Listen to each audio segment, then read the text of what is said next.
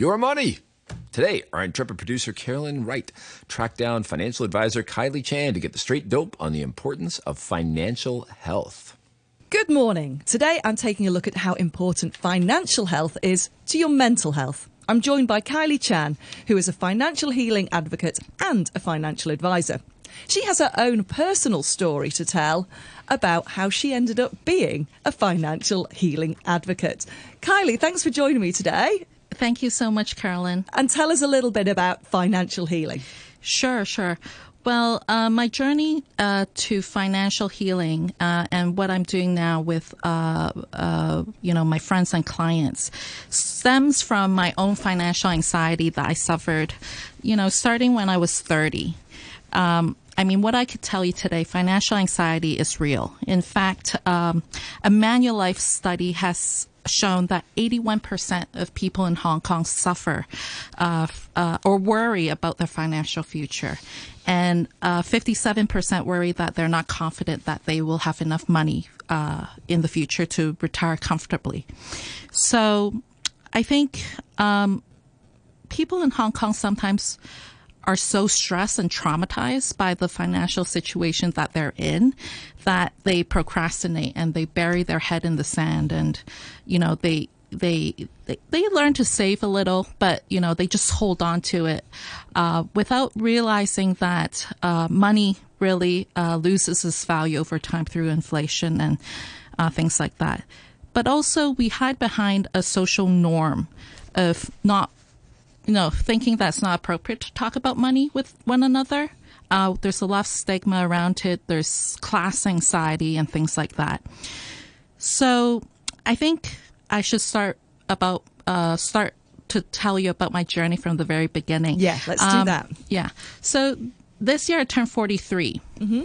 And so I've been working in the corporate world for 20 years. I've been in marketing, mostly for large MNCs, for various industries. I've worked in roles that paid very little, but I've also had roles that pay quite well. Okay. However, I think because I was never in finance, I always felt that I was behind in terms of making and saving money. Wow. I always felt, like if you're not in finance in Hong Kong, you always feel like, what do I do? Like at most, I was once, I joined the buying stocks bandwagon, as everyone does in Hong Kong, right? So if you have a little bit of savings, you go buy stocks and you feel like, I'm in. I'm doing something with my money. But in fact, I lost a lot of money in the stock market. As a lot of people. As it happens, right? Mm. Yeah, but I don't know. A lot of Hong Kong people do love the stock market. And I could tell you right now, I've kept a lot of stocks from the past, but I no longer really participate, I would say. Okay. Not to say that one shouldn't participate in various forms of investing, but in terms of the sort of healing that I share with my clients and friends, I really stick to the fundamentals. But basically, I by the time I was 30, I had, I started suffering from a growing anxiety. It was just a general, I think, breakdown due to stress of life and work. I found myself having trouble sleeping, being always irritable, and just generally worrying about the future, right? I started taking, as many people did at the time, as this is a trend, I started taking a lot of these self-care spiritual healing classes. Oh, yeah. Yeah, like singing bowl, meditation. One of my favorite was energy tuning. I met with my feng shui master regularly and things like that, eat, pray, love sort of deal. And did that work? I thought it worked. It worked at a certain level. I felt I was healed. I traveled to, I even traveled to like temples in Bhutan, Cambodia, I felt like a spiritual side of me kind of healed. And I thought, okay, I fixed myself. And then I started to notice I still had that nagging anxiety. What was that coming from? And at that point, I still wasn't able to, put mental health connecting to my financial health. You didn't see a link between the two? I didn't see the epiphany then. The epiphany, I think, came after the fact. Just before I turned 40, I met with a financial advisor, and she was just a distant friend. I happened to be on a hike with her, right. And I think I was kind of loitering in the back of the group because I was very unfit at the time, and she was, we got talking about your health and issues of that nature, and she just mentioned about medical insurance, and I said, I'm closing into 40. This is something I should look at.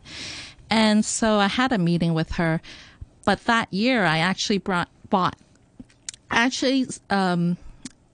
committed not just to a medical plan, I committed to 3 plans.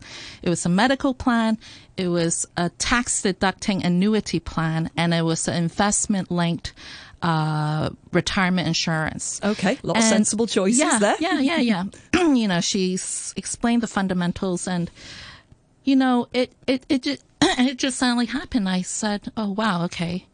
1 month on, I started to feel, I feel cured. Like my anxiety left. Seriously, I just suddenly it came clear to me, and the amazing thing was, I didn't feel my lifestyle change. I, like a lot of people in Hong Kong, we try to save what we can, but, in between splurges and like going to a nicer restaurant, and paying rent or mortgage and whatnot. So, I don't think my lifestyle changed. What changed was that I had, clarity, a bit more clarity. I like to say I did a bit more money meditation. I love it. Knowing where your money is going. So at the beginning of the month, I have some really good money tools, which allots it into certain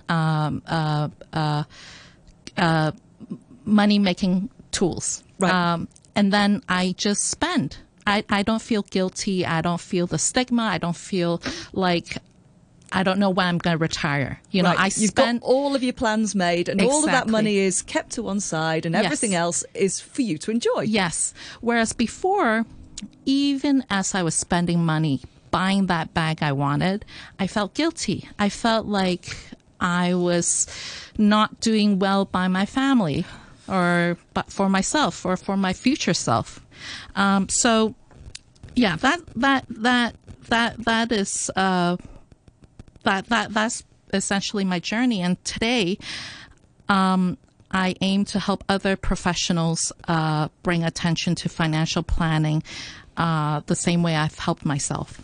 Wow, I think that's an amazing journey that you've been on. And I love that it's kind of come full circle, that you're now the one who's, you spoke to a financial advisor, and now you are the financial advisor who are helping more people come and understand where their anxieties are coming from, and hopefully allaying those fears.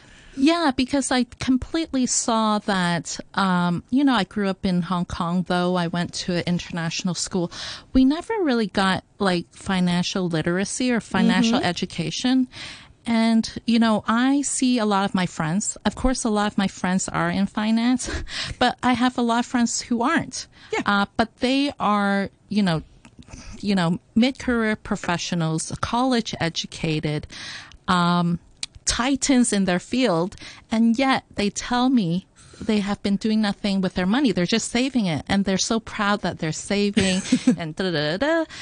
And then, but they forget that, even though they're making a lot of money now, what do they have clarity in the sort of plans, in sort of the lifestyle they want to have in the future, and when they actually want to retire, or not just want, but when can they retire?